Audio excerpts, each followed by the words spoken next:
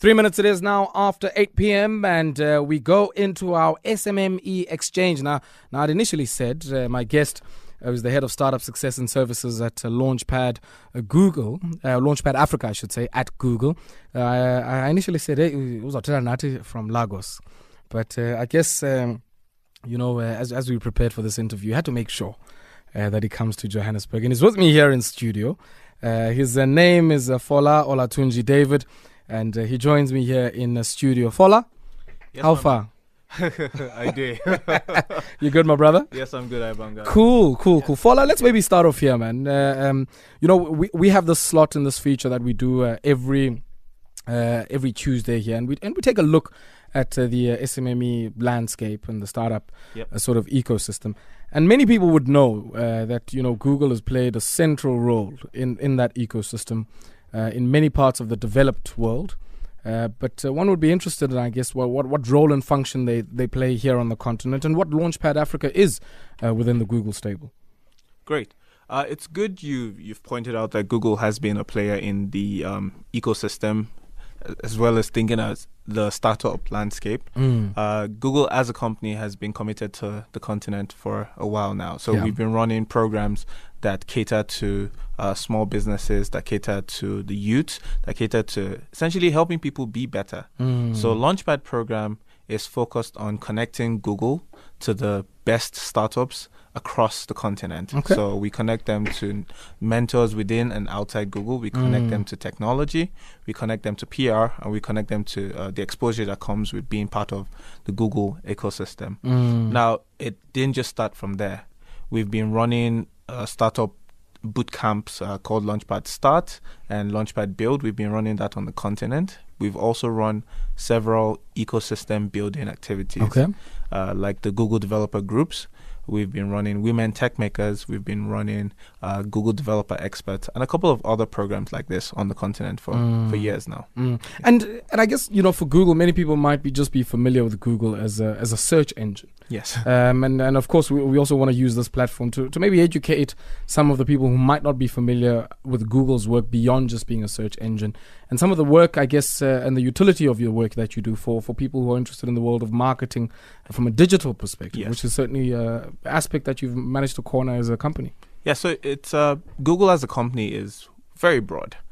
People interact with Google. Most people who are on the internet interact with Google some way or the other every day. So whether from a most popular search, the Google search, or through YouTube, where they watch content, or through Android, or through the Google Maps, or a slew of other tools. We have about 8 products that have over 1 billion users. Wow. Active users. So there's a lot of programs that are available in the Google suite.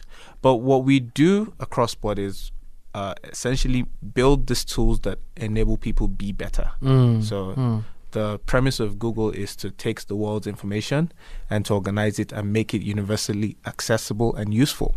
And so whether we're doing that through search in form of plain text or videos or images, or we're doing that through YouTube in terms of giving you the skills to learn anything you want to learn, the opportunity to learn any skill you want to learn, or through some of our mobile applications where you can build your business via just a telephone because Android is accessible. That's what we do. We now take it a step further in terms of education. So through our digital skills program, we're actually teaching people digital skills. Sure. What kind of skills are those? Because, and I want to maybe preface that question with the observation that one of the things that we see on the continent is this massive challenge of realizing our demographic dividend. We're a very young continent. Many young people aren't in work. And also one gets a sense that we've really had this traditional notion of what skills are, of what work is, associated with the kind of skill that people would have. How does this digital skills program, I guess, fit into that kind of context? So when you think about the way the information age has morphed, Africa as a continent cannot afford to be left behind. So when we think about the industrial age, the manufacturing age, where the skills that were in demand were kind of like hard physical skills, so ability to farm, ability to do metal work, ability to physically construct. We've moved towards the age where computers are enabling us to do more quicker. And so the jobs of the future are where we can find that synergy between taking your intellect and applying it to the computer. So when we think about digital skills, we think about things like helping you build an online presence. We think about helping you do digital marketing, helping you find your customers online, and even basic things just like searching the internet. To us, it comes naturally because we're digital natives. Sure. But for a lot of people, when they see a computer, they're scared. They don't know where to start from. They want to learn, how do I bake a cake? So we take them through that process of first being first-time internet users. We actually have a phrase for it within Google. It's called the next billion users. So the next billion internet users who were either born at a time where they were not able to access the internet freely when they were learning, or they were even born recently, but they've just not been privileged to access it. So we teach them these skills, and we show them how they can be better. How Google is helping them be better. How does that position them for the growing, I guess, global presence of things like microwork, where I can take, if I need some a logo design, if I need graphics done for a video. Essentially what we've seen across the continent is talent is evenly distributed. Everywhere, from speaking to somebody in Soweto to speaking to somebody in Accra to speaking to someone in Dar es Salaam. They're brilliant minds. And like you said, micro work is a way of essentially helping people take some quick jobs. So it might not be full-time work, but enabling them to have a skill that they can use to work. So, but it's all in that exposure. And at the end of the day, what we need to do is to light that fire, to let them know that this is possible. How many times have you seen the story of some entrepreneur who's doing amazing work and he goes back to his humble beginnings and he's just saying, oh, one day I saw somebody with a computer and I asked, how do I do this?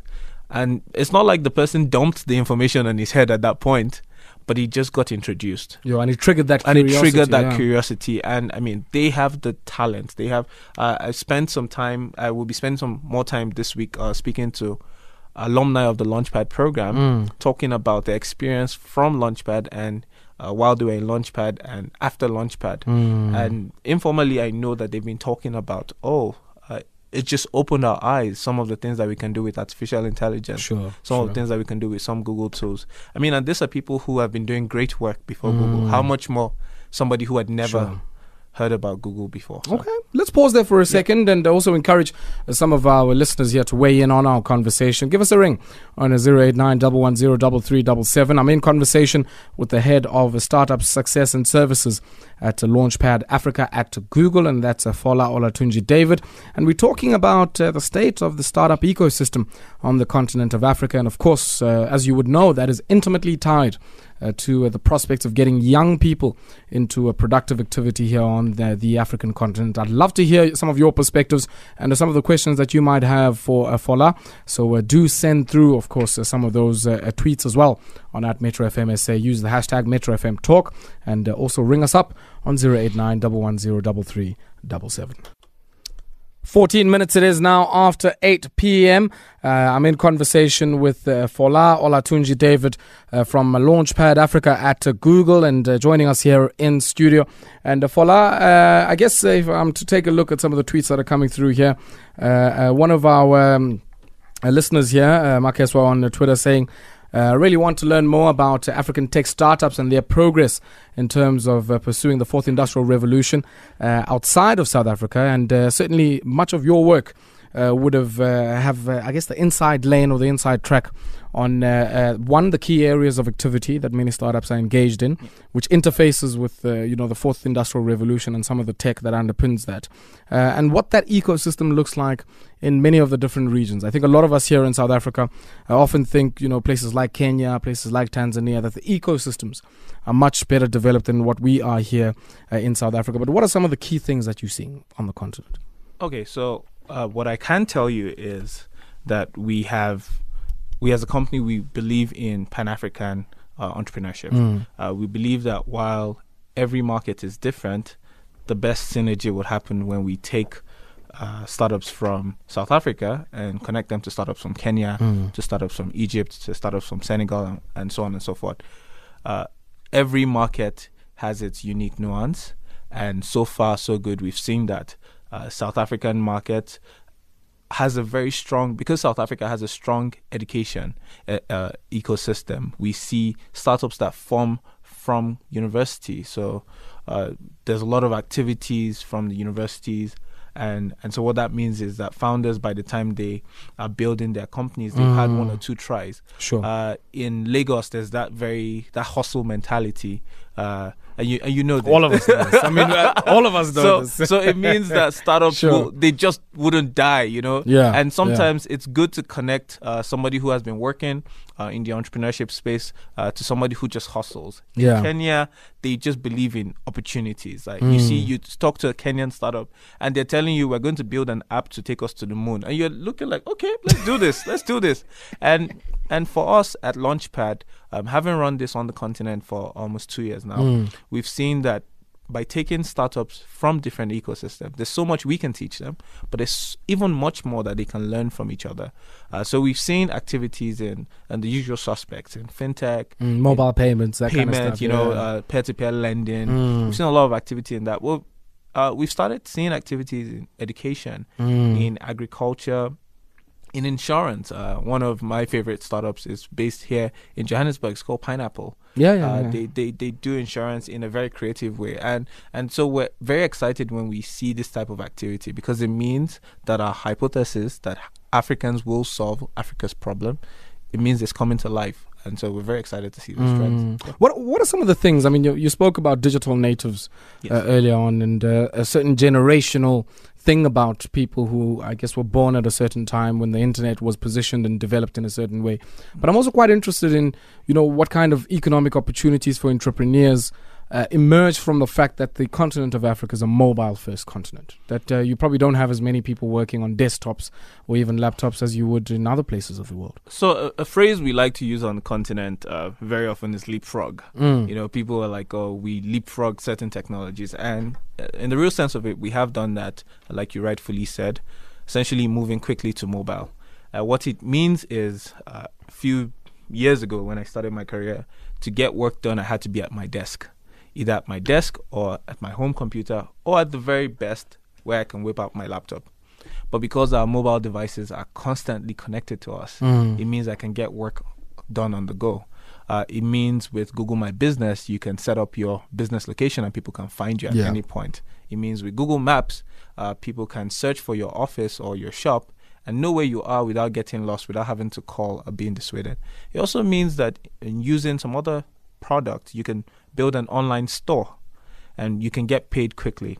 Now, this fundamentally have reduced the barrier to entry into business, to starting business. So at any point you can translate your skill. The example I used earlier about baking is hilarious, because I can challenge somebody who's listening to go learn how to bake today, and in 2 weeks, do not poison anybody, but you can start selling almost immediately, because once you bake, immediately you can tweet that, hey, cakes for sale in Santon. And the next thing, you have people who can buy and purchase and use an online delivery service. And that fundamentally changes what we know as possible. So when we look at the problems people are solving today, 10 years ago, it was totally different. 20 years ago, it was totally different. And as we think about it, in 10 years, the problems that we want to be able to solve should increase significantly. We want to have solved the fundamental issues. We want to have fixed education. We want to have fixed transportation. We want to have fixed payments, because these things, they form the base at which innovation needs to happen. And maybe just, I mean, briefly here, Fola, when we take a look at how, I guess, systems of governance and governments have responded to this. I mean, I often make the case here in South Africa that with all of the advances, and certainly with a relatively developed ecosystem here in South Africa, depending on who you speak to, you still have a situation where the interface with government services, upon which much of, I guess, the fortunes of this industry rest, be it from a spectrum perspective, electricity, and many other things that constitute the baseline infrastructure that we need. It seems that a lot of that continues to have legacy systems and very traditional 20th century thinking. Yes. So the government's role is to create an enabling environment. And to be quite honest, I've seen a lot of forward-thinking government movement. Obviously, it's never as fast as you want it to be. We live in a society where we want it now.